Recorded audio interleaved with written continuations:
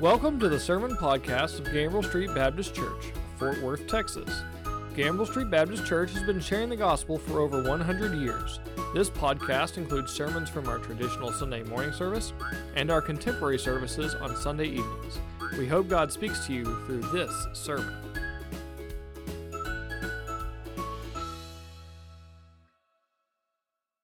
So in our series, our unapologetic series, where we stand for God's truth as we understand it from Scripture, we come to a very difficult issue this morning, and it's a problem, the problem of evil and suffering.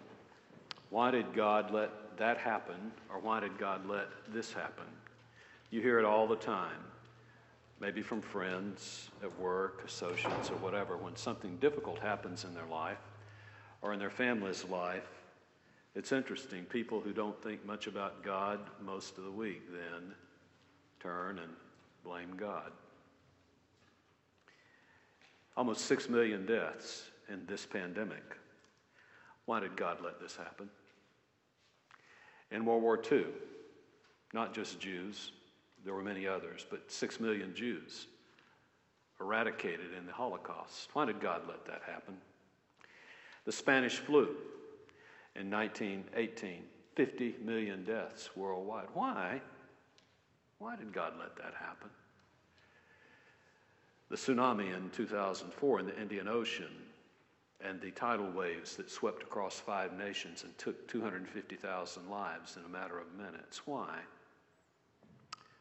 Why did God let that happen? Mass shootings across the face of this globe. In the last 8 years, there have been over 2,100 of them. A mass shooting is classified as a shooting of more than 4 people at one time in one location. And a third of them have happened in the United States. Why did God let that happen? Today, troops from Russia are invading the Ukraine. Countless loss of life. Why? Why, God? Why did you let that happen? You know, those that are unbelievers are very critical of God because of evil and suffering in the world. And it's going to take me a few minutes today to work through this, but I think it's important for us to face the harsh criticism that those that are not believers levy against God. Sam Harris is one of those. He said, you know, when someone like myself points out the rather obvious and compelling evidence that God is cruel, God is unjust, because he visits suffering on innocent people of a scope and scale that would embarrass the most ambitious psychopath. We're told that God is mysterious.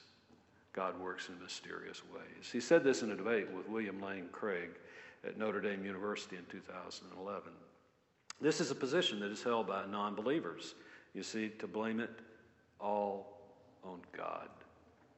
The skeptic's challenge is the popular challenge, is what I've just said. You know, why did God let that happen? Or if one's aunt or uncle or son or brother dies, then, you know, why did God take him or her from us? And it causes a crisis of belief, even for believers, because we all face the problem of evil and suffering. The formal challenge is a little more academic than that, but it's important for us to go through it. You see, this is the most significant problem that non-believers raise against the existence of God. It's old as ancient Greece. Epicurus was one of the first to raise this in what we call the Epicurean paradox. He was a fourth and then third century philosopher, of course, in Greece that we know as the founder of the Epicureans. Eat, drink, and be merry. But his philosophy really wasn't eat, drink, and be merry. It was to eliminate anything that would impede happiness. And he said this: how can a God who is omniscient, omnipotent, and truly benevolent live and exist in a world that is filled with so much evil? And this argument was raised again in the 18th century by David Hume. And he put it this way, sort of like a grid. There were 4 options. You see, if God is both able and willing to eliminate evil, if he's able and willing both, then where does evil come from? If he is able, but he's not willing, then he must be the most malevolent, the most evil of all beings. If he is unable, but he is willing, then he's impotent. He's not omnipotent, as we have described God to be. And if he's unable and unwilling, then why even do we call him God? It's the same argument, just extrapolated a little bit. I want to begin this morning with talking about what evil is, first of all. Let's give it the definition. Before we started worship this morning, I read from Genesis 1, and we gave the account of the earliest account of creation, and then the last day of creation with the creation of man. And God looked at everything after he had created it, and he said it was what? Very good. Well, one definition of evil is this. It's the opposite of good. It's the opposite of what we find in Genesis 1 and 2. And when we come to Genesis 3 and evil is introduced into the world, it is exactly the opposite. It is also, we could define it as sin. Sin, that is rebellion against God and all of its cascading consequences. Evil is anything that includes suffering which diminishes human value and well-being. Evil is anything that causes suffering to humans, creation. I think it's important for us at the beginning to make this note. Evil is not a thing. Now, what I mean by that is evil doesn't just exist as an entity in itself. We make this mistake sometimes as we talk to non-believers, as though there's this great power of evil and this great power of good. There is God who is good and he's eternal, and then there is evil, and it's the other opposite equal force. There is no such thing as evil that exists as an entity in itself. Evil, in fact, is just the opposite of what we find in Genesis 1 and 2. It is the absence of good, and it's the perversion of it. So it's not a supernatural force. Now, I don't mean to diminish the significance of the presence of evil. By my saying that, it doesn't mean that evil does not occur. It does, but evil is a function of what people do or things that occur in nature. There are different kinds of evil, of course. One is moral evil, and that is what humans do. It's a human violation of norms and laws that causes harm, loss, or suffering. And of course, it can be individual. It can also be corporate. It can be collective. It can be a group of people. It can be a social movement. It can be national or international. And we see that happening even today. There's another kind of evil, and that is natural evil. And this is anything that disrupts nature and causes harm and suffering by non-human forces. And of course, there we're talking about things like tornadoes, tsunamis, earthquakes, and that sort of thing, drought, famine, disease. And this presents a unique challenge for theists, that is for Christians, for Muslims, for Jews, anybody that holds that God is supernatural. It presents a real challenge from those that are non-believers. The unique challenge is this. You see, most natural evil, most of it, is beyond human control. And so it begs this question. If it's beyond human control, then who does have anything to say about it? Who controls the forces of nature? Well, theists are the only worldview that believe in a supernatural God who controls the forces of nature. The pantheists, most of them will dismiss evil as simply an illusion. Deists will say, well, yes, God created the world, but he stepped back and he's not responsible for it. Atheists and agnostics and those that follow a naturalistic worldview will say it's simply a function of nature because all that exists is nature. But you see, it presents a real problem for biblical theists, for Christians, because we say that God created what? Everything. And in Genesis 1, when he created everything, he said it is very good. So if he created everything and it was very good, and we also believe, not like the deists, but we believe that he sustains the universe with providential care. He watches over it every moment of the day. He watched over you as you slept last night. If we believe that he is creator of everything and it was created good, and if he sustains everything every moment of the day, this presents a real problem for us to answer with those that say that God is responsible for evil and suffering. And you know what? God takes responsibility for it. He didn't back off last week when we talked about miracles. We believe in miracles. He unashamedly says, I do mighty and powerful things. I do miracles. And you know what? He takes responsibility for all of his creation. In Isaiah 45, 5-7, he puts it this way. I am the Lord, and there is no other. Besides me, there is no God. I will gird you, though you have not known me, that men may know from the rising to the setting of the sun that there is no one besides me. I am the Lord, and there is no other. The one forming light and creating darkness, causing well-being and creating calamity. I am the Lord who does all these things. This doesn't mean that God is the author of evil when it talks about calamity here. It doesn't mean that he has brought evil into the world. That's not what it means. It's a generalization that he uses there to say that he's in control of everything. And when he says that he causes calamity, sometimes he does. It's more of a generalization and a hyperbole. There he's speaking to Israel when he's saying that he is going to visit destruction upon their enemies. But it begs the question, if he is in control of the world and he created everything good, then why doesn't he stop evil? Why doesn't he stop suffering? Well, what are the sources of evil? That's another thing that we need to answer. First of all, there's some that would say, I think there are three answers to this. Where does evil come from? Number one, there are those that say that evil is a thing. And I've just said that I don't agree with that. Atheists would say evil exists as a thing in itself because matter is eternal, and evil comes out of the natural forces of eternity. Even human and moral evil comes out of that because, you see, we're living in a deterministic natural machine, and we respond to those natural forces. So evil is a thing, the atheist would say. Theists reject this view because we say that there was a time when there was no evil. God created from nothing, and everything was good. And evil is not a supernatural power that opposes God. There's a second option. Some would say that God is in fact the direct source of evil.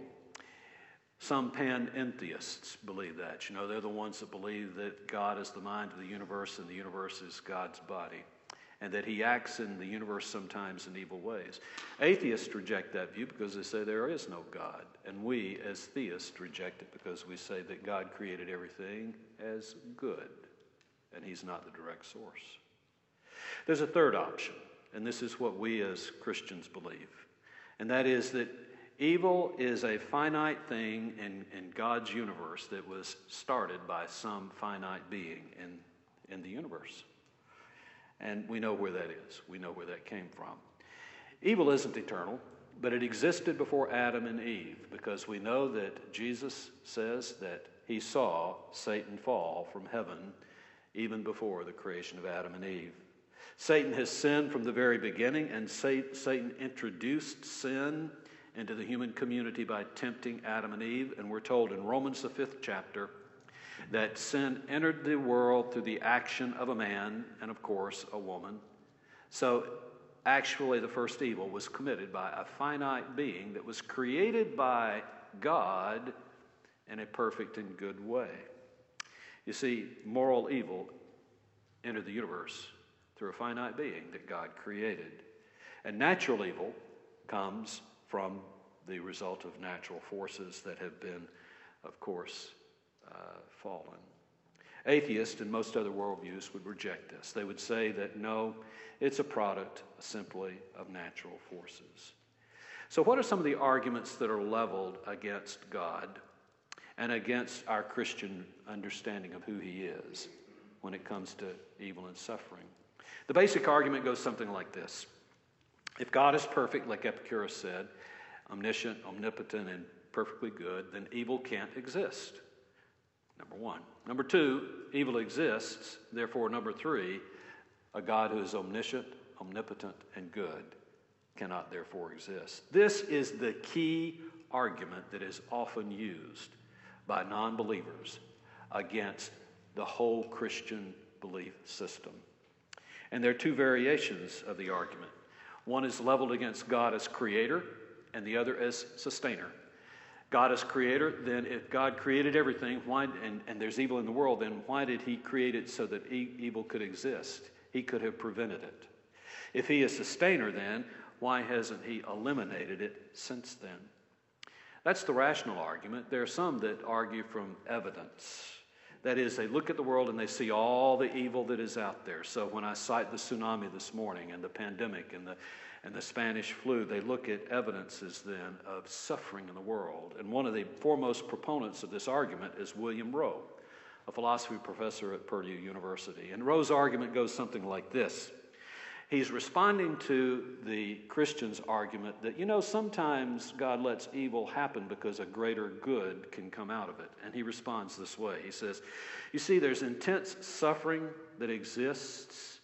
If intense suffering exists with an omnipotent, omniscient being, it should be prevented.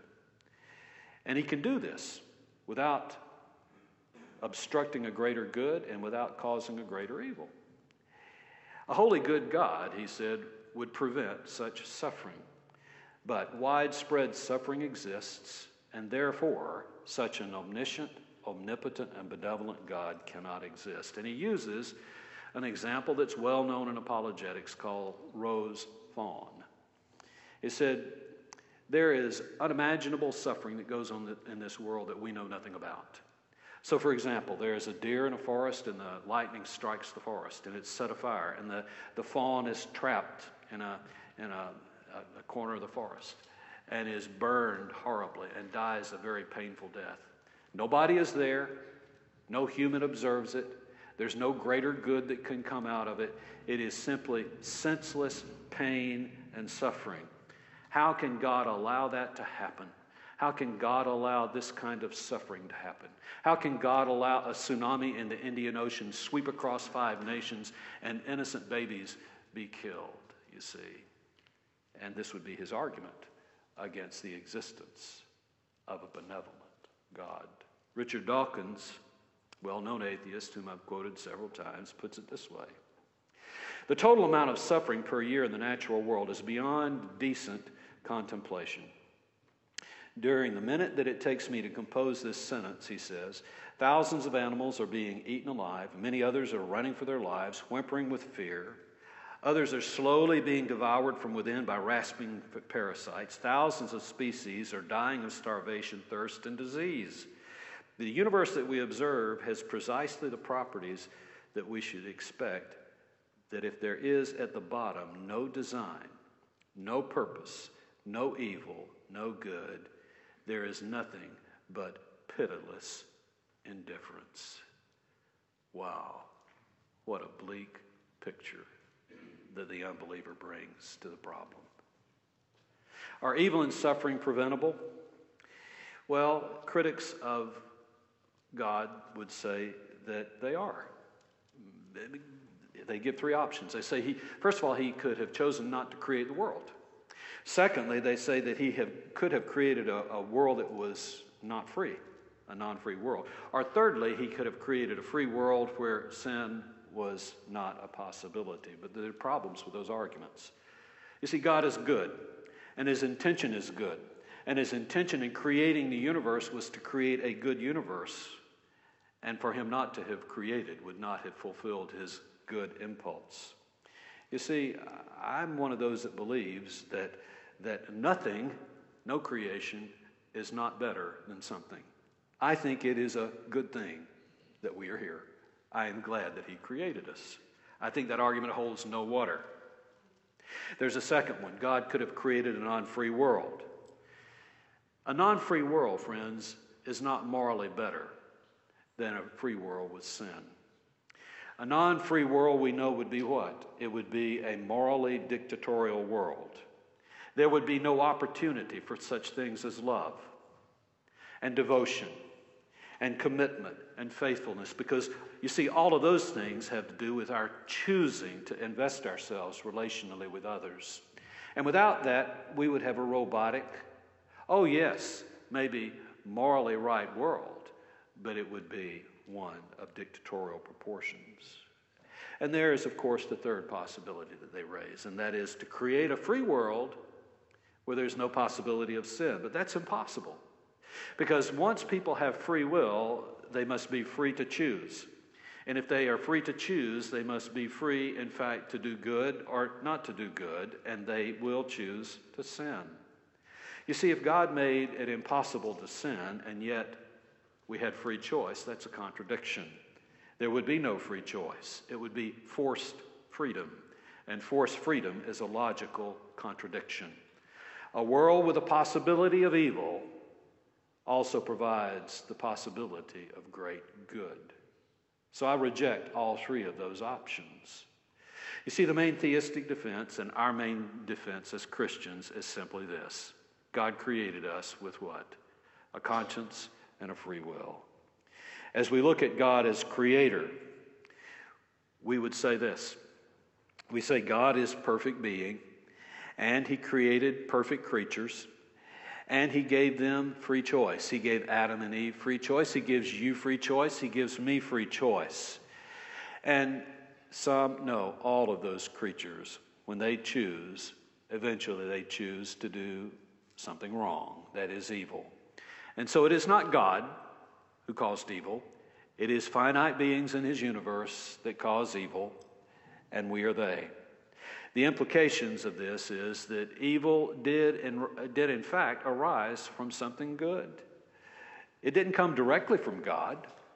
God created a universe in which we have free choice, and he created in that then the possibility, because of that choice, the possibility of evil. But it is the finite beings, it is you and I that need to take responsibility for the fact, the actuality of evil. We are the ones that are responsible for it. When we look at God as sustainer, the question is, why does God not eliminate evil today? You see, I think the argument for that is God cannot do that which is impossible. Oh, but people say nothing is impossible for God. Well, yes, there are things that are impossible for God. There's nothing that God cannot do that is consistent with his character. But there's some logical contradictions. You can't have a square circle. You can't have a round triangle. And you see, there are some things that are just literally impossible. And one of those is, it is impossible to destroy evil without destroying free will. Free will is necessary for a moral universe. And if God were to destroy evil, he would destroy free will and the moral basis of the universe. You know, God does not coerce us to do anything against our will. Otherwise, there would be no free choice. And if there's no free choice, friends, there is no such thing as moral goodness in the universe. What do I mean by that? There's a difference between innocence and goodness. Innocence is doing nothing wrong when we're not tempted. Innocence is doing nothing wrong when we have no choice. But goodness is when we're faced with the temptation to do something wrong, and we choose to do that which is right.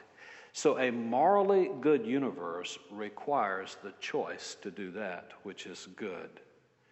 Though God does not choose to eliminate evil today, we know this, we are promised this, someday he will thoroughly and totally defeat it in the end. So why does God permit evil and suffering? Well, one has to do with God's omniscience. God has a good purpose for everything, and he can bring good out of everything, even evil. We're finite beings, and we do not know all of God's purposes. Romans 8, you see, he can bring good out of everything, but we don't know all of those things. But that doesn't mean that they don't exist. It doesn't mean those things don't exist, good things don't exist. And it doesn't mean that God isn't good. He's omniscient, and he knows more than we do. A second thing that we need to consider is that we do know some good purposes for evil. There are some good purposes that can come out of evil, not that God causes them. Even our finite minds can grasp this. You feel a pain in your side or your back, or you feel a tingling in your arms. fingers. Those are warning signs. They are painful. That is a degree of suffering. But it has some good because those are symptoms that point us to do what? To go to the doctor and find out what is wrong before we have a heart attack or before we have some other kind of ailment. So there are some good purposes out of some suffering. Some suffering, some evil can be a byproduct of a good purpose. For some animals to survive, they must eat. And for them to eat, some other animals must die. Water serves a good purpose. We must have it every day in order to live, but also people drown in water. God can bring good results out of evil situations. Good can be recovered out of evil byproducts. In a sawmill where they cut wood and there's sawdust on the floor, that sawdust can be recovered and it can be used to make paper. So there can be good results out of things that are imperfect. The greatest miracle that was ever performed after creation was a result of great suffering and great pain. The crucifixion of Jesus Christ, our Lord and Savior. And out of that came the greatest miracle of the resurrection. There can be good that comes out of suffering. And when it comes to natural evil, the problem is that most natural evil does not result from human action. God seems to be responsible for it. Natural evil causes innocent suffering and death. So non-believers, accuse God of being responsible for this innocent suffering. I would say this. Some natural evil does come as a result of moral evil. Some natural evil comes out of human action. So, destroying the environment. Some of the cascading effects of natural course of things are a result of human action. There's another factor. For any competent human being, that is adult, a person that's come to an age of awareness of right and wrong, there is not a single person on the face of this globe that is absolutely innocent. We are all sinners. Now, I'm not saying that if something happens to you that is bad, it's a direct result of that sin that you've done. Sometimes it is, sometimes it isn't. But not a single one of us is absolutely innocent. Each one of us is guilty to begin with. And all natural evil is a result of moral evil. With the fall of Adam and Eve, the creation also fell. Genesis 3 tells us that, and Romans 8 tells us that.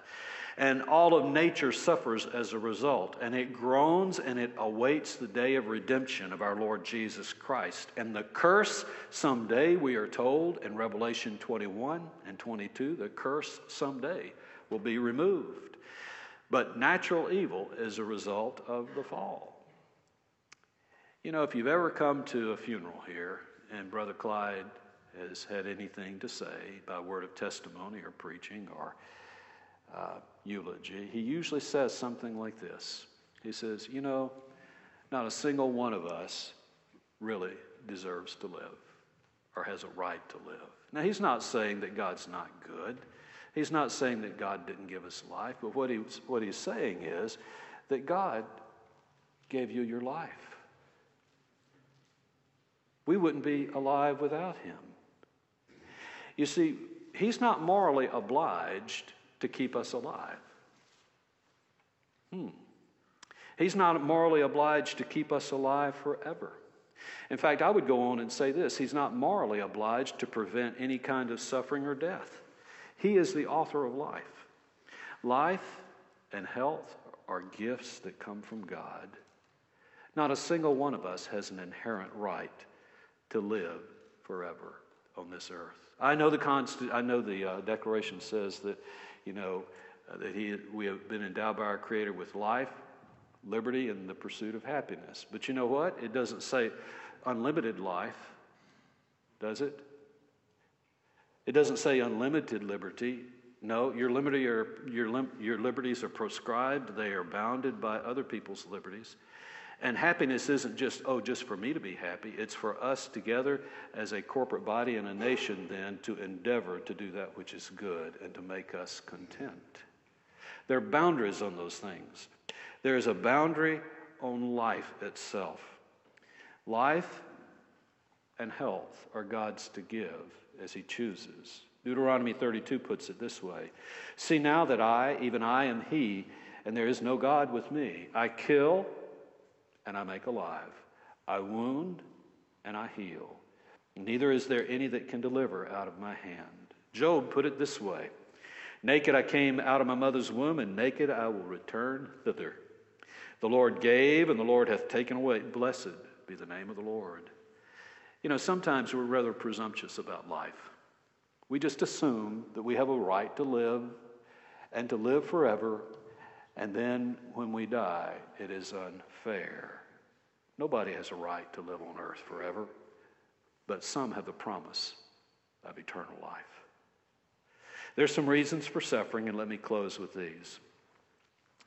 It may be necessary to attain a greater good. This is what Rowe argues against. You know, painful experiences help us to minister to people in similar situations. Coming to God and coming to know Jesus Christ as Lord and Savior often comes after a person has come through a very painful experience of suffering, and it points them to God. It may be that it's an evil byproduct of something that is good in the world. Sex is good. It is good for procreation.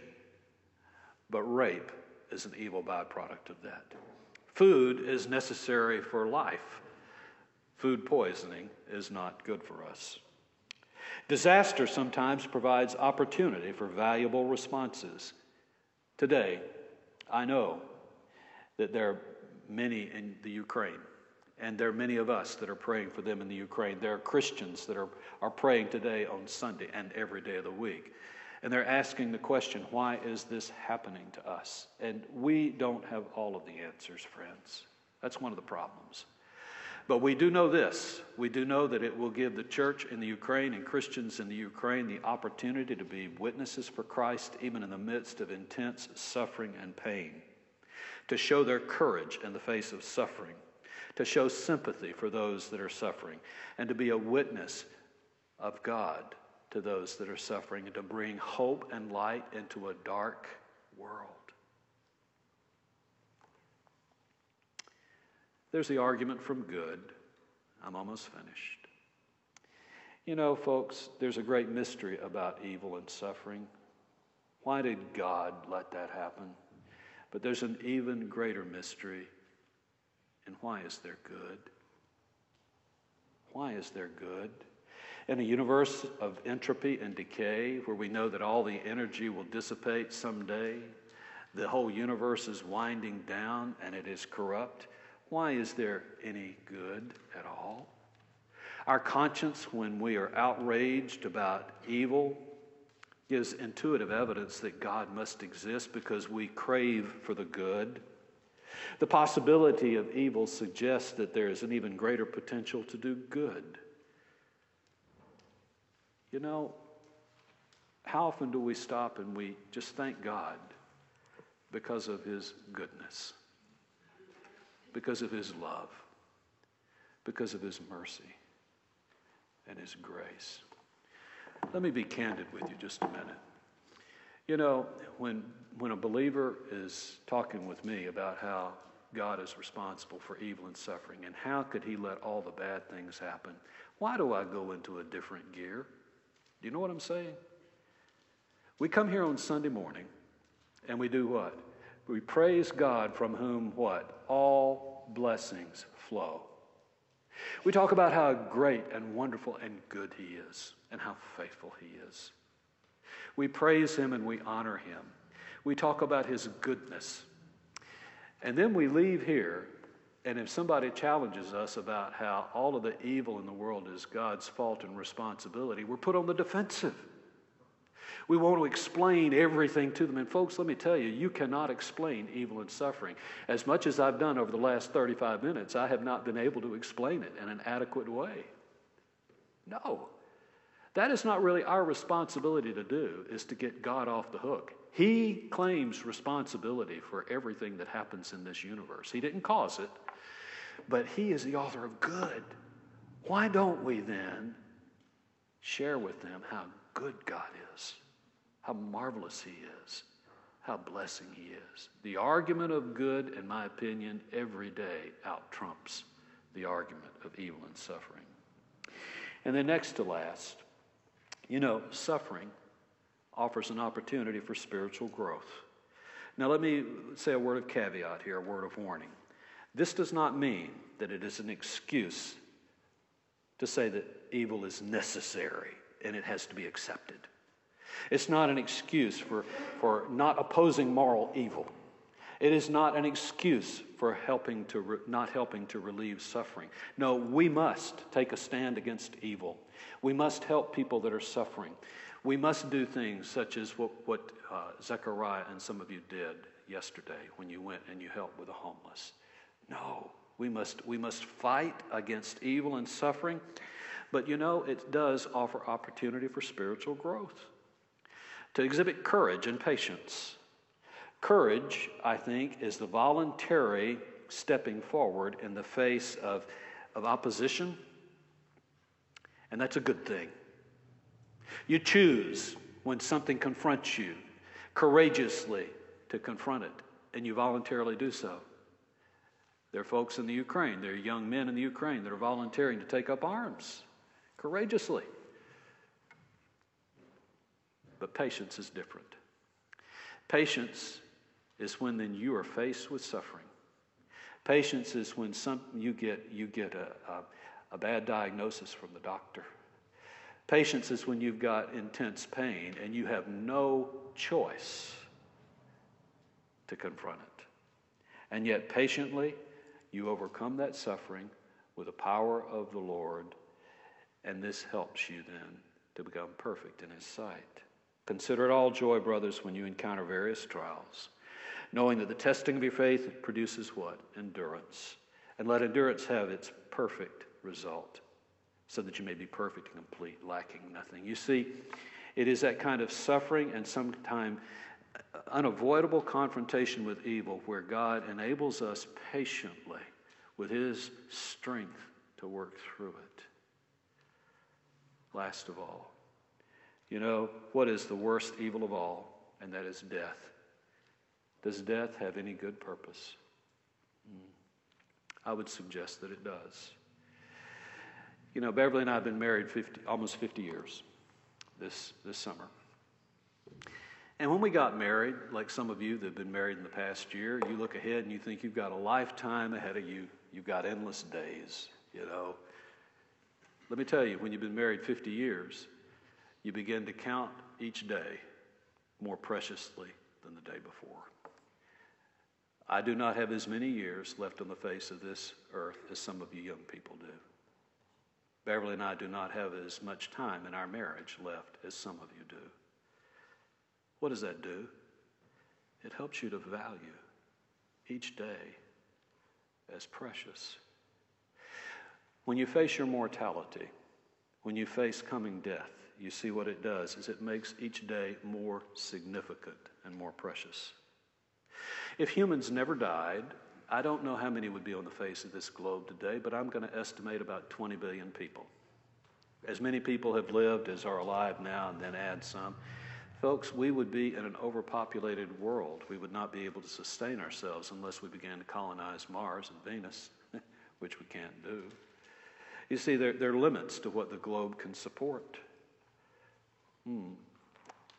If we don't rotate off the face of this globe, this generation, it makes no room for the younger generation then to come along and to exercise its gifts and its strengths.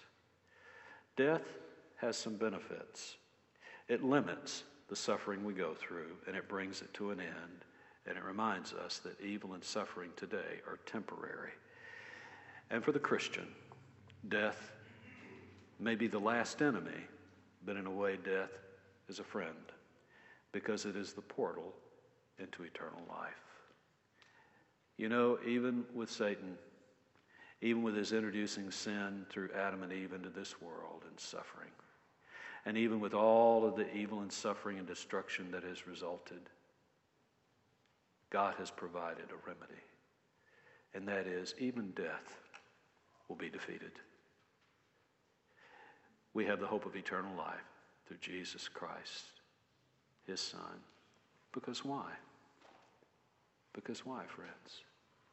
Because he suffered excruciating, unimaginable pain, and he died on a cross. The greatest evil perpetrated on anyone in all of history has produced the greatest result, because the Father resurrected him, and he is at the Father's right hand today, and he offers the opportunity of eternal life for those who believe in him. Do you believe in Jesus Christ as your Lord and Savior? The answer to evil and suffering, I think, can be reduced to this. It's the argument of good. God is good, and he loves you, and he wants to give you eternal life through Jesus Christ, his Son. Through all the suffering and all the pain, he offers you eternal life if you will die to self and accept him as Lord and Savior. Let's pray.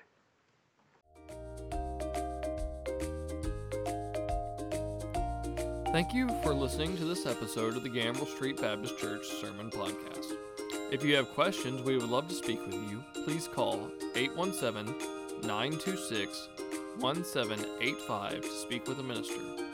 If you live in or will be traveling to the Fort Worth area, we would love to have you visit. Gambriel Street Baptist Church has 6 church goals: to reach the lost for Christ, to learn more about Christ, to touch the city through Christ, to train leaders to serve Christ, to embrace the world with Christ, and to build strong families in Christ. Please join us for our next episode.